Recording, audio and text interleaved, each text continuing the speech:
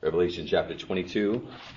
This morning, with God's help, we will be considering verse 16, the very end of verse 16.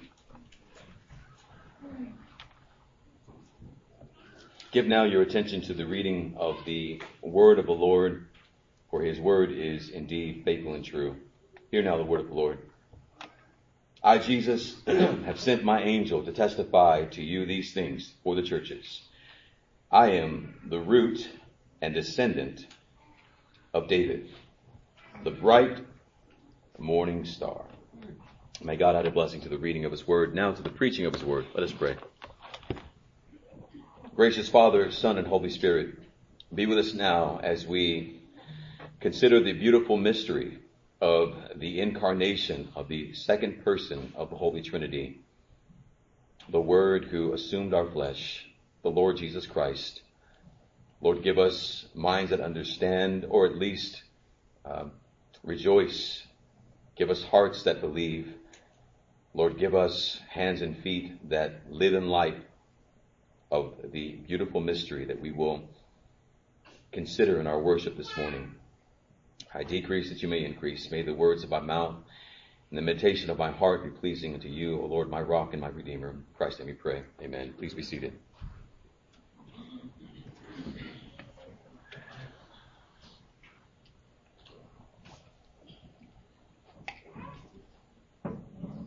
Well, brothers and sisters, good morning. I greet you in the name of our Lord and Savior, Jesus Christ. Welcome you on this Lord's Day Sabbath as we continue our worship through the Apocalypse of John. Last week, we considered the declaration of the Lord Jesus Christ that he is both the root or cause of David, according to his divinity, and that he is the true descendant of David according to his humanity. The union of the two natures in the one person of Christ is what theologians call the hypostatic union. In the one person of Christ, God has perfectly united the divine nature and human nature, and this union, says the Chalcedonian Creed, is without confusion, mixture, separation, or division, each nature retaining its own attributes. Again, in a more condensed manner, the hypostatic union is the one person of Christ who has two natures, perfectly divine and perfectly human. Our Lord declared that as God, he's the very reason for the existence of David. And as very man, he is truly the descendant of David, the Messiah. I think this does then bring us to the question that, with God's help, will be the focus of our worship this morning. The question is simply this: why did God become man? The question for our consideration of worship this morning is, why did God become man? Or we might ask it another way: what is the reason for the incarnation? Both titles will suffice. Why did God become man? Or what is the reason for the incarnation? Why did the divine Trinity, or what did the divine Trinity will to accomplish through the Word assuming our flesh? The Word being the second member of the Trinity, God, the Son. What did the Holy Trinity will to accomplish in the Word becoming flesh? Your elders think it is fitting to consider this question at this time of year, but it's also fitting to consider this question any time of the year. But especially now in the celebration of the advent of Christ, what is the reason for the incarnation? As we walk forward in our time of worship this morning, let me also say, this is by no means an exhaustive consideration of this, and I'm going to say this a few times, of this beautiful mystery. The reasons that we will consider this morning will never, ever reach the heights of the beauty of why God became man. But God give us grace to walk forward. You've heard the question, or have asked the question yourselves before, what did Christ do for you? You've heard that before. You may have even asked that before. What did Christ do for you? You may ask your children sometimes in trying to catechize them to see where they are and what they know. What did Christ do for you? The answer from most Christians will be this: He died for me. The answer for most will be, He died for me. This is, of course, wonderfully true. Jesus Christ did die for those whom He loved. Yes? What did Christ do for you? Another smaller maybe percentage of Christians might say, true Christians I might add, He lived for me and He died for me. Again, wonderfully true. We confess that Christ did in fact live and He died. What did Christ do for you? Maybe even a smaller percentage of true believers might say, God became man, lived perfectly, died sacrificially, rose from the dead, ascended into glory, and has promised that He will return in that same glory. But dear ones, that is wonderfully true, isn't it? That smaller group of believers, I think, began at the most appropriate place, and that is with the glorious truth of this, that God became man. The glorious truth of the work of Christ, of His glorious gospel, begins with the incarnation of the Word. John 1, in the beginning was the Word.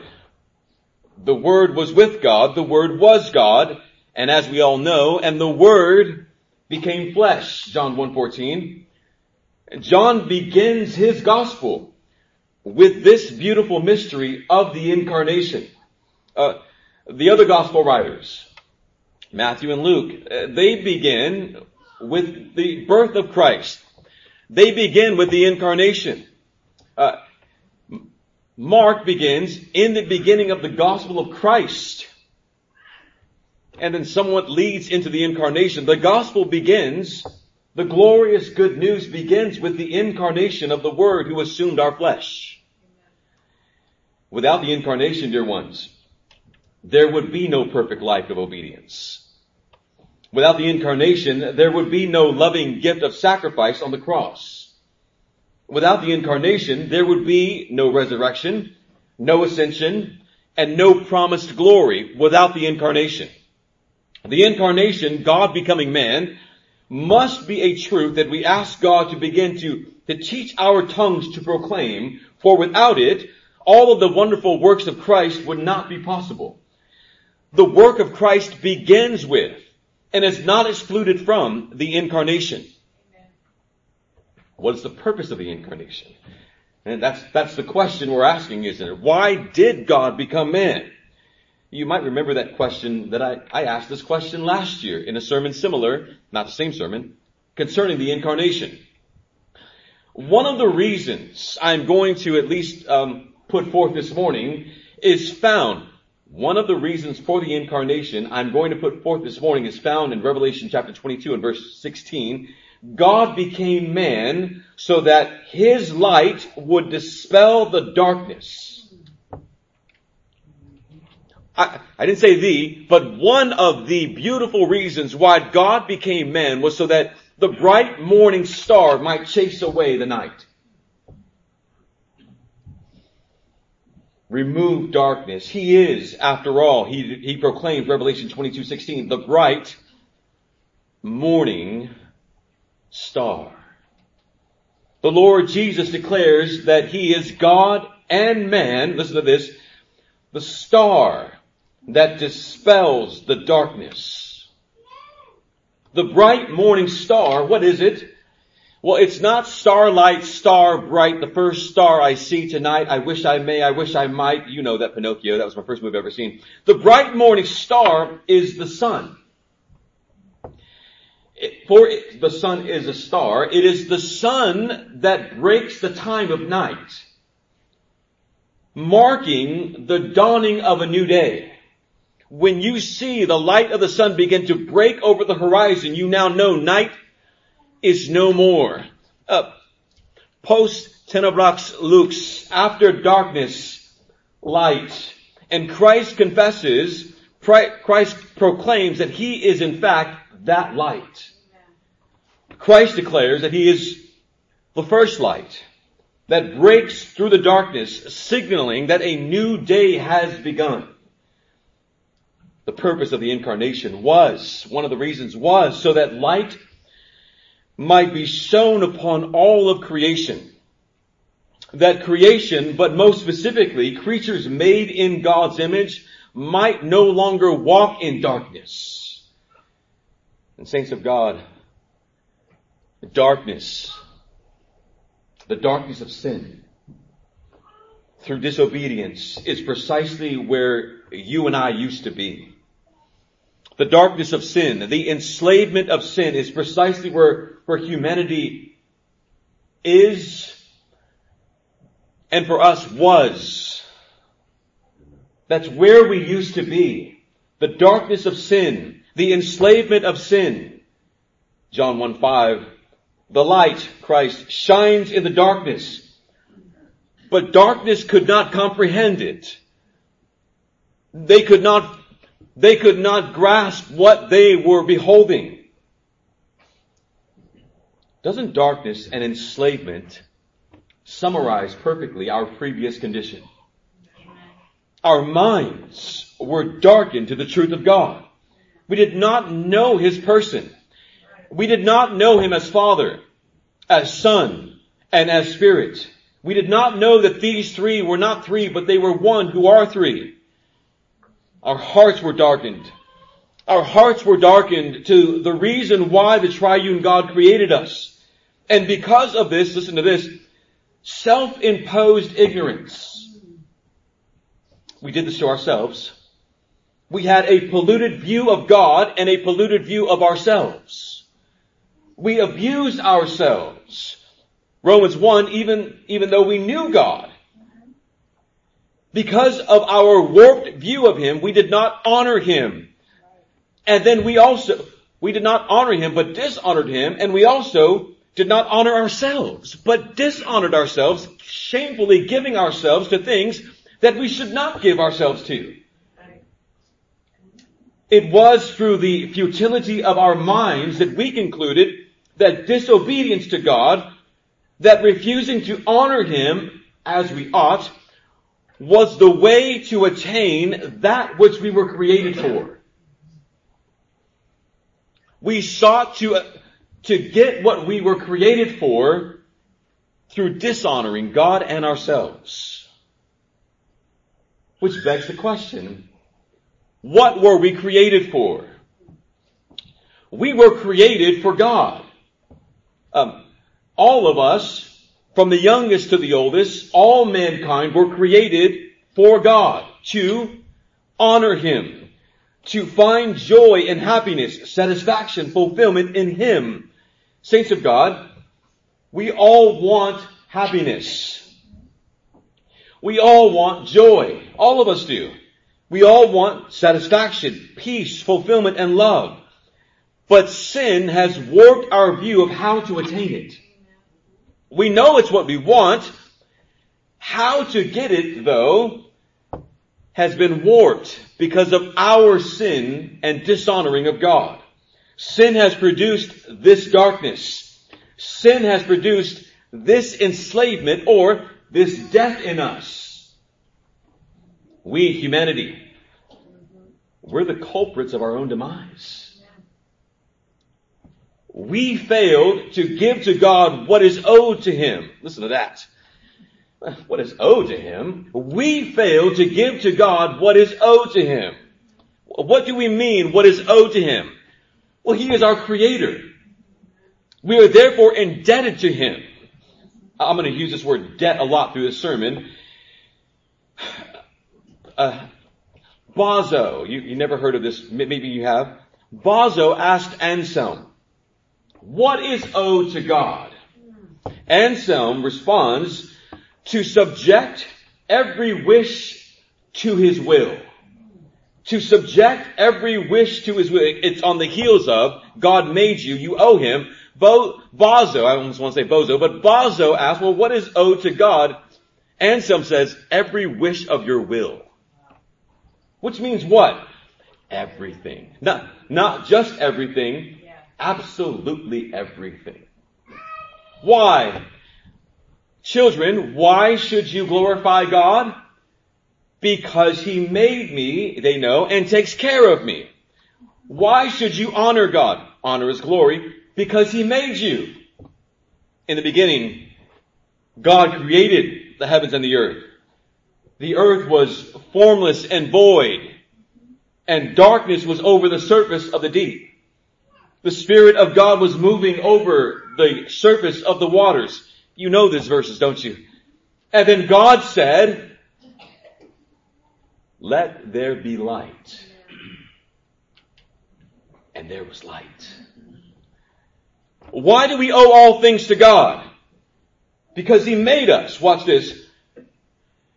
God creating all things, calling light to dispel the darkness over the world, calling form to that which was formless, calling substance to that which was void, is an unveiling of God's goodness.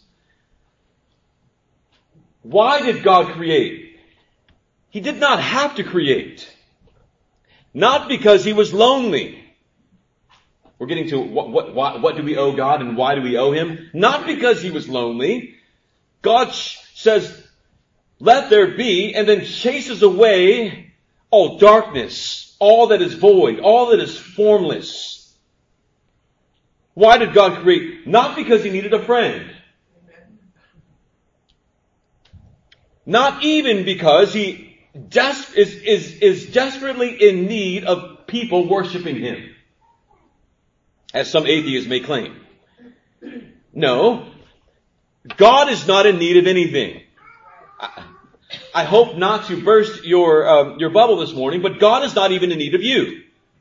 God is especially not in need of me. He doesn't need us because He doesn't need anything. God exists in perfect happiness. God is perfectly satisfied in Himself. He has perfect peace because He is in fact perfect peace. Nothing gives to God to make Him what He is not, and nothing takes from God to make Him less than what He is. He is all that He is. So then if God is not in need of anything, if we can't add anything to God and take away anything from God, then why did God create? You will remember this quote from Thomas Aquinas. It belongs to the essence of goodness to communicate itself to others. Why did God create? Because God is good. Amen. But let's take a step forward. And God is so good, watch this, that He doesn't keep His goodness to Himself. He shares it with everything that He creates. Amen. God is the very essence of goodness. He is one with His essence. God is absolutely good with no lack. We can be good from time to time, but we are not in fact goodness itself. We are periodically good to one another, periodically good to our loved ones in our own homes, but we are not in fact goodness itself. We sometimes keep goodness to ourselves, don't we? We withhold things that are good from others. Things that we should give to others, we don't give to them because we are not in fact goodness itself. But God is goodness itself. God is the very essence of goodness. He is goodness. He is goodness and goodness is God. God is so good that He does not keep His goodness to Himself. Rather, He shares His goodness through creation for creation. Like when you eat good food somewhere. Do you ever eat good food somewhere and never tell no one? I don't want to tell anybody because if I tell someone, then the next time I go, there's going to be a long line of people, and then now my secret spot is no longer a secret, right? When you eat good food, you want You want to share the goodness of that good food with others. Go here. It's the best. And then you fill in the blank, right? You are sharing goodness. You're not keeping it to yourself. When a man or woman is about to be married, what do? They send out an announcement. We're getting married. Save the date. They're not keeping goodness to themselves. They are sharing it with others. Because it is good to share goodness that you have with others. Well, God is absolutely good. And because He is so, He shares that goodness through creation. In creation, God communicates His absolute goodness. He is communicating to us just in fact how good He is. On YouTube, so that I can take a nap, there are videos that I like to watch. Most specifically, they are videos of other countries that are showing the most beautiful parts of the country. And they are often without sound. They just have like a soft melody. And I'm looking at the greens of Ireland, or the beautiful places in France that I would like to go to one day. God is showing me through all of those things just how wonderful He is, and that He did not keep my eyes from seeing those wonderful things. But what is more, God shares His goodness by calling things that were not into existence by His very word, but most specifically you and me. The mountains and the waterfalls and the great heights that I see whenever I'm watching those videos, they pale in comparison. Watch this. They pale in comparison. They don't even come close to you. Now, I know people are not walking by you every day and going, "Ooh, wow, look at you. Magnificent." But the fact is, God does. We might not. We are more impressed with mountains and waterfalls, but God is most impressed with His handiwork of making you. We have not been made for ourselves. We have been made for God. He made us. He shaped and fashioned us. It was God who formed us. Listen to this. By a substance that is a nuisance to us. God shaped and fashioned us, formed us, by a substance that we call a nuisance. Dust. We are made from the dust of the ground. The thing that we are constantly trying to wipe away is the thing that God shaped and fashioned us by. Amen. And then gave dignity to that dust by breathing into it the breath of life. A reasonable soul. We, above all things in all of creation, have the unique privilege of being made in the image of God. He has breathed into us His soul, a reasonable soul. Dear ones, we could have been made a plant. That's right. You and I could have been a beastly animal. You could have been a goat. A billy goat climbing on the side of those mountains, licking salt off of the mountains. Well, that's also one of the things I see in the videos. You could have been a fowl of the sky. But God graced us with His goodness, communicating His goodness to us by giving us the gift of being made in His image. Amen. Dear humans, let's say it this way, just in case you're not a believer and a saint. Amen. Do not take for granted that we have been chosen by God to share in His image. Amen. It's a wonderful gift. A wonderful, watch this, a gift of goodness. Therefore, we are in fact indebted to Him. Let's get back to the debt. We owe God. What do exactly we owe Him? And so, every wish of His will. Which simply means absolutely everything, every thought, every action, every desire, every pursuit, every word, everything is owed to God without remainder. Speaking of debt, without remainder. Everything that we do is to be done in some way, shape, or form to give honor and glory to God for his creating us in his image. Anselm would have learned this wise answer from Holy Scripture, the Apostle Paul, who said, 1 Corinthians chapter 10 and verse 31, therefore, whether you eat or drink, whatever you do, I love that. Paul says, everything you do, whether it's eating or drink, anything you do, whatever you are doing, do all things for the glory or do all things for the honor of God. Whatever you do, and Colossians 3:17, Pastor Isaiah got done preaching this, whatever you do, whether in word or in deed, whatever you say and whatever you do it all. Paul says, do it all, not some of it, not just when you're in church, do it all in the name of the Lord Jesus. And then how do you do this? Giving thanks to God the Father through him. All that you do, whether you eat or drink, whether in word or deed, do all that you do for the honor and glory of God. Why? Because you owe him. Because he made you. God does not need anything from us. It's the other way around. We need everything from him. This all-encompassing dependence means that what we think, what we do, what we are, all of it is to be in some shape or form, done to the glory and honor of God.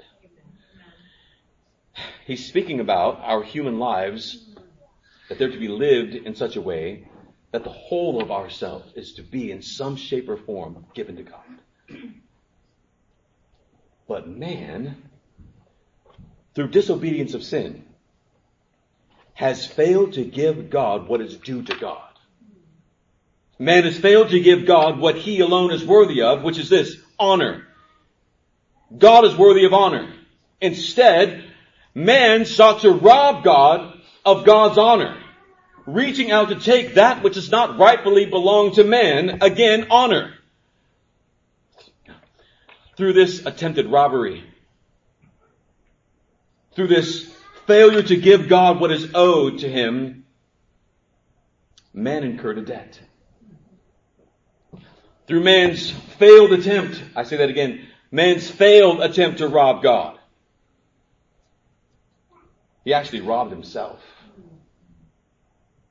of being elevated to something greater than what he was initially created, than how he was initially created. Does that make sense? He robbed himself of being elevated to something that he was not initially when he was created, but was created for. All men, Paul says in Romans, have fallen short of something they were created for. Glory. All men have fallen short of that which we were created for, namely, glory that is found in the beatific vision of God, perfect happiness found in God. Glory is when you see God. Glory is when you are seeing God and satisfied in God alone. That's what you've been made for. But because we tried to find that another way, we have failed and fallen short of that which we were created for. Therefore, Anselm says, we are left with a debt of honor. And a crime against the infinitely holy God cries out for punishment to uphold justice. What's the punishment of our crime? We committed a crime. What's the punishment? The scriptures say, Romans 6:23, the wages. The wages of sin is death. The penalty for sin is death. We committed a crime. We owe a debt of honor. A debt we cannot pay, which I'll get to in a moment. And the result is death. The punishment of sin is death. And this upholds justice, the holy justice of God. But there is a problem there. This upholding of justice through the punishment of sin, death, it fails to bring man to his intended end. God made man for a reason, not to just destroy us all. And God will not fail to accomplish all of his holy will. God made man so that man would be elevated to see him, know him, and be eternally satisfied in him. If man is completely wiped off the face of the earth, which God could have done in the days of Noah, but preserved a man so that man could be elevated, but God did not wipe man from the face of the earth. If he did, there would be no hope. Punishment of death leaves no hope for man. What will man do? God has not wiped man off of the earth, so there is still a purpose in man's existence. But man owes a debt. How is it going to get paid? Man who is uniquely made in the image of God is lost to the wages of sin. He can't save himself. Even the best of men, the ones that we would look at as our best examples, they are still men. Even the ones that we admire the most, go home with them, and you might see some things you don't admire very much. Even the best of men, watch them talk to their wives sometimes. I'm guilty of this. And you will say, well, that's not a very great example. Watch them talk to their children sometimes. That's not the best. Even the best of men are still men, incapable of restoring not only themselves, but the whole of humanity. Even the best of men can't save themselves, let alone the whole world. Amen. So then what is man to do in such an impossible predicament? How can we pay this debt of honor? What resources can we use? We have no reserve. There's nothing hiding in our pockets. You know, when you pull stuff out of the laundry and you're folding and you put your hands in your pocket, oh, $5. There's no money left in our pockets. There's nothing there. There's nothing extra humanity could ever give to pay the debt. It doesn't matter how small the debt. All that could be given is already owed.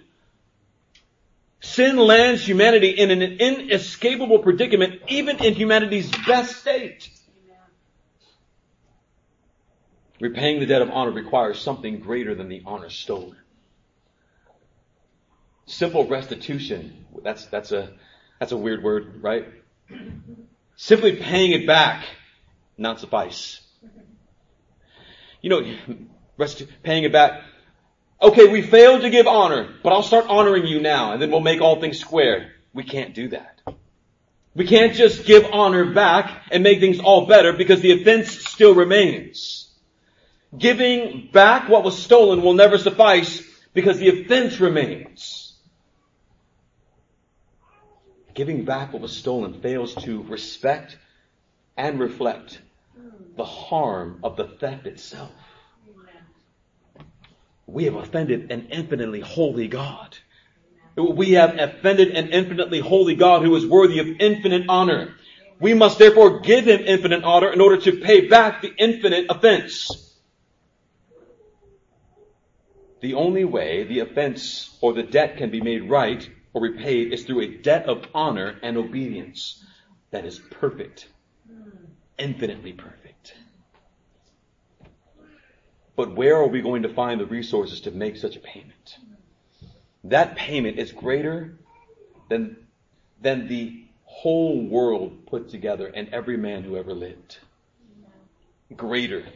If every human who ever lived came together to make this payment, giving the most prized of their possessions, offering the most rare of jewels, the finest of meats, even offering themselves, they would still fall short because they lack infinite value that is only in God. Amen. Only God is of infinite value.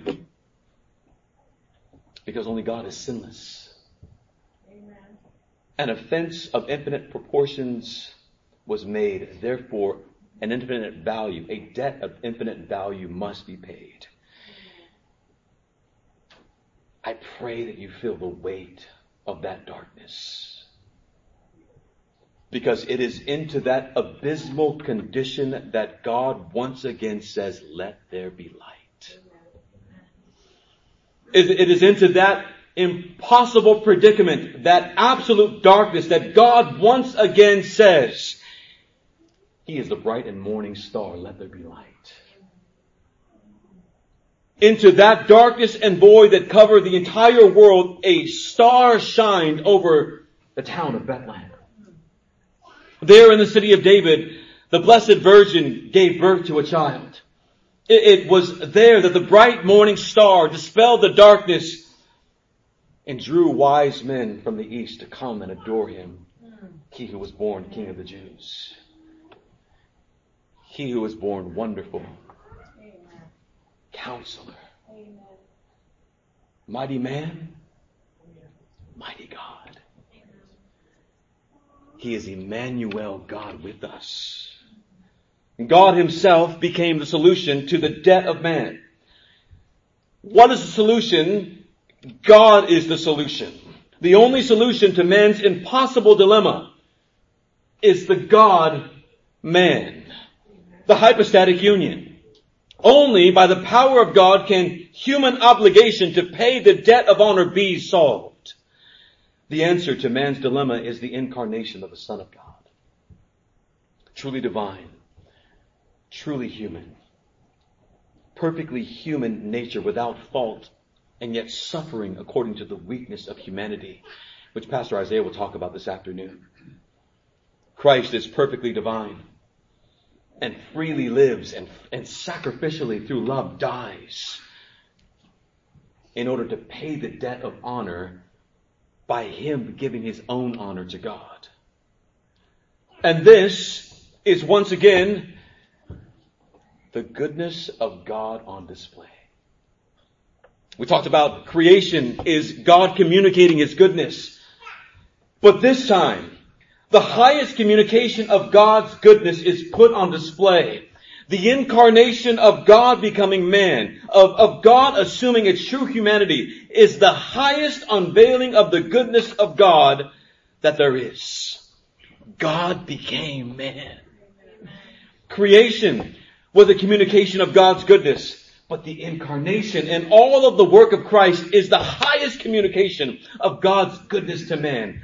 It's the highest manner of God saying, I will not keep this goodness to myself. I see men lost in darkness, wandering dead and blind. I will not keep the goodness of life to myself. I will share it with them.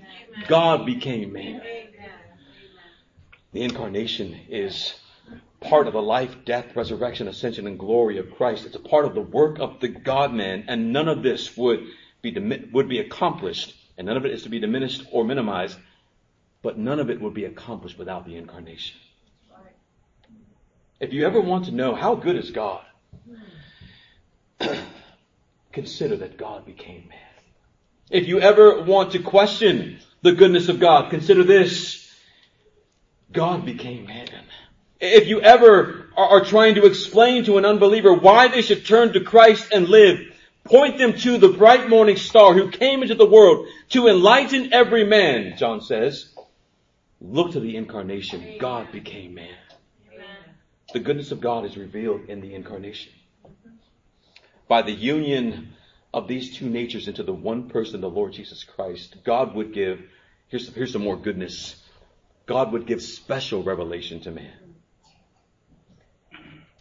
Because of our futile minds, we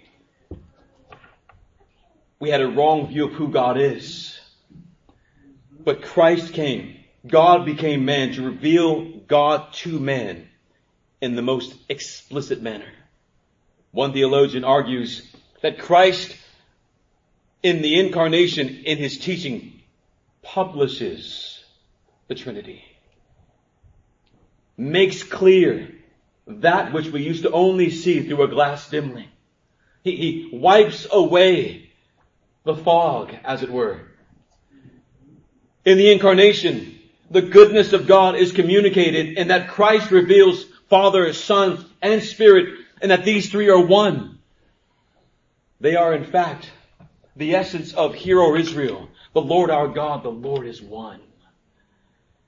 Christ reveals the love between the persons, the one will of God, and the good news of the salvation of God through the God-man, Jesus Christ. God reveals His goodness through revealing Himself and by the declaration that He has come to save us. He is the bright morning star that came to enlighten man's darkness and pay a debt that man could never pay. Saints of God, Christ did not come to destroy us. He came to reveal Himself to us and to save us. Amen. Is that not the highest communication of God's goodness to us, His people? Saints of God, the life and person of the Deus Homo, the God-man, are of infinite value. He is more valuable than even the most repulsive sin. The worst sin that you can think of. Christ is more valuable than that sin and will cover it. You might say, that sin is too much. There's nothing that you can ever do to make that sin okay. Enter the God-man, the Lord Jesus Christ. He can cover even the most heinous of sins. And you might think, oh yes, murder. Pedophilia. You might think rape, or you might think of the worst of sins, and they are bad. But here's the worst of all sins. Us not honoring God the way that we should have and the way that we were created to. Amen. All of those things are a defect, are a result of our polluted minds. But they begin here with our dishonoring of God, of our failing to give Him glory. And Christ comes as the God-man, the one of infinite value, to come and cover that sin of dishonor by living a life of perfect honor, by giving Himself in perfect obedience, and by rising to show that we are no longer in our sin, but that He has removed our stain, and that He has set us free from that darkness. He is the bright star that shines in the darkness. True happiness, that which God has made us for, is now offered through the God-man, through the one who has come in our flesh. God became man so that He might reveal Himself, that He might offer love as a gift to pay our debt, and so that He might offer grace to do this, to elevate us to what we were supposed to be, to make us happy, to give us not just life, dear ones, but to give us the abundant life. Life is in fact what we lost in sin, isn't it? We lost life. God promised Adam, if you dishonor him, the debt of disobedience, the consequence would be death. The wages of sin are death. Original sin brings death to all men. We no longer, because of sin, knew what it meant to live. But through the incarnation, God became man so that we might know now what it really means to live. To know true abundant life. I've got a river of life now flowing out of me. Spring up, O well, within my soul. He has made me whole. God became man, taking on our nature to heal our nature. By His stripes, we are healed. And through the healing of the great physician, we now know great joy, true happiness, and abundant life. In closing, the prophet Isaiah, just after the promise of forgiveness and healing, by His stripes we're healed, Isaiah 55 says, oh, everyone who thirsts, come to the waters. And you who have no money, somebody say amen. Come, buy and eat. Buy wine and milk without money, without cost. It's free. And the question that the prophet has from the Lord is, why do you spend money for bread? Or why do you spend money for what is not bread? And your wages for what doesn't satisfy? You're not living. You're working and you're laboring to get what you think is going to make you live. And God is saying to the prophet, but it's not making you live. It's not satisfying you. It won't fill you. But if you have nothing and you were desiring, come to Him. He's offering it free. Come to Him and be satisfied. Don't spend your lives, don't waste your lives working hard to buy things that won't satisfy you. They won't give you what you want. What do you want? I just want a good life. I just want to be happy. I was listening to an athlete, an undefeated boxing champion, who has reached the pinnacle of his sport. He has all the titles. He has all the money. He has the family, a bunch of kids, a wife that he loves and has been married to for many years. He has his own TV show now. That they think so much of him that now he has his own show. And still he wrestles with depression, with hopelessness and despair. And in one of those breaks that the TV show has in asking questions, they simply said, you have all of these things and yet you're not satisfied. What more do you want? And here's his answer. I don't know. He's English. He says, I just want to be happy.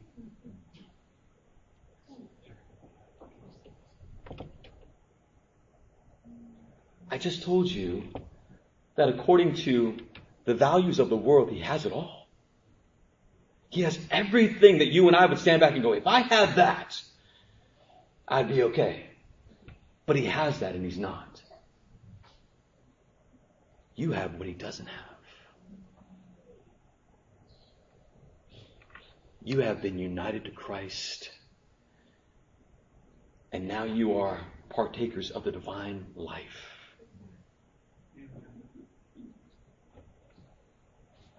I say, so that we heed the words of our Lord, you can give your life to a certain discipline, becoming the best at your craft, producing great success, and yet it won't satisfy.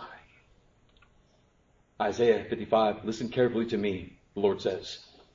Eat what is good. Delight yourself in abundance. Incline your ear and come to me. Listen, here's what he says. Do you want to live? Isaiah 55:3. You want to live? That you may live. Listen to me, God says, so that you may live. You want to know where to find life? You want to know where to find happiness? You want to know where to find true joy and satisfaction? Here's what Jesus says. I have come so that you could have life and have it more abundantly. John 10:10. Tyson Fury, you want to know how you can be happy? Turn to Christ. I have come so that you will have life and have it more abundantly. You can achieve all the natural goods. You can get the house, the cars, the money, the food, the awards, the accolades, the education, the contracts, the contacts, the fame. Those are all natural goods. You can get those on your own. You see those award shows and I want to thank God. You could have got that on your own. Yes, He made you. Yes, He made you. But there's something you can't get on your own. You can get natural goods on your own, but you can't get supernatural goods on your own. What's a supernatural good? You can't elevate yourself to know true happiness that is eternal and will never, ever disappear. You need God for that.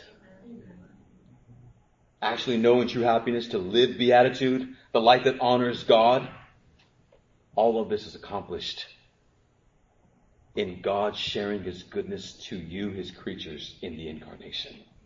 The God-man reveals Himself, heals our nature, elevates our nature so that we can finally know what it means to live and to live to honor God. Amen. To give to Him now what we failed to give to Him in the beginning, honor. Yes. Why are you here this morning? It's Christmas Eve. Because you are offering honor to God. The debt's already been paid. And now you are walking in step with that debt that has been paid. You are offering honor to God now. And you are doing so not reluctantly or of necessity, but because your heart beats for God. Amen. Thanks be to God for the new heart that He has given to us. We joyfully, not reluctantly, not begrudgingly now give ourselves to honor God because the debt has been paid as a gift of love. The life lived in such a way is now lived purposeful. Now you have a purpose for living. Now your life makes sense. Even when you go to work, you go, why am I doing this? Your life makes sense. You're doing it because you're honoring God. Because eating and drinking, whether word or deed, you are doing it all to the glory and honor of God.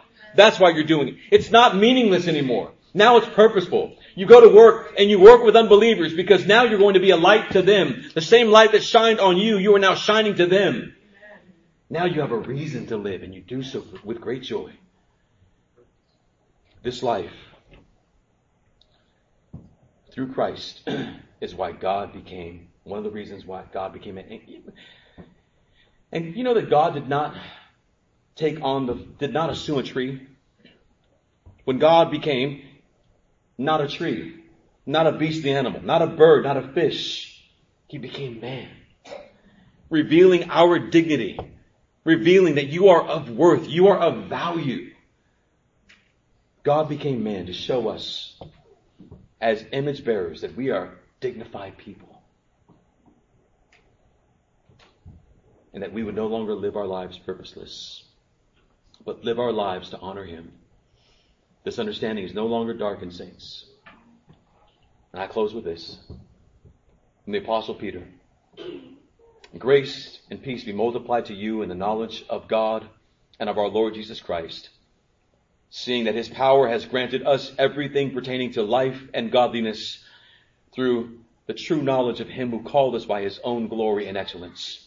For by these He has granted us His precious and magnificent promises, so that by them you may become partakers, sharers in the divine nature, having escaped the corruption that is in the world by lust. Saints of God, you now share in the life of God because of the incarnation. Praise be to the Lord God, man, Jesus Christ, the Deus Homo, the one who has assumed our flesh to heal us, to save us, and to bring us up so that we might share in His divine life. To God be the glory. Let us pray.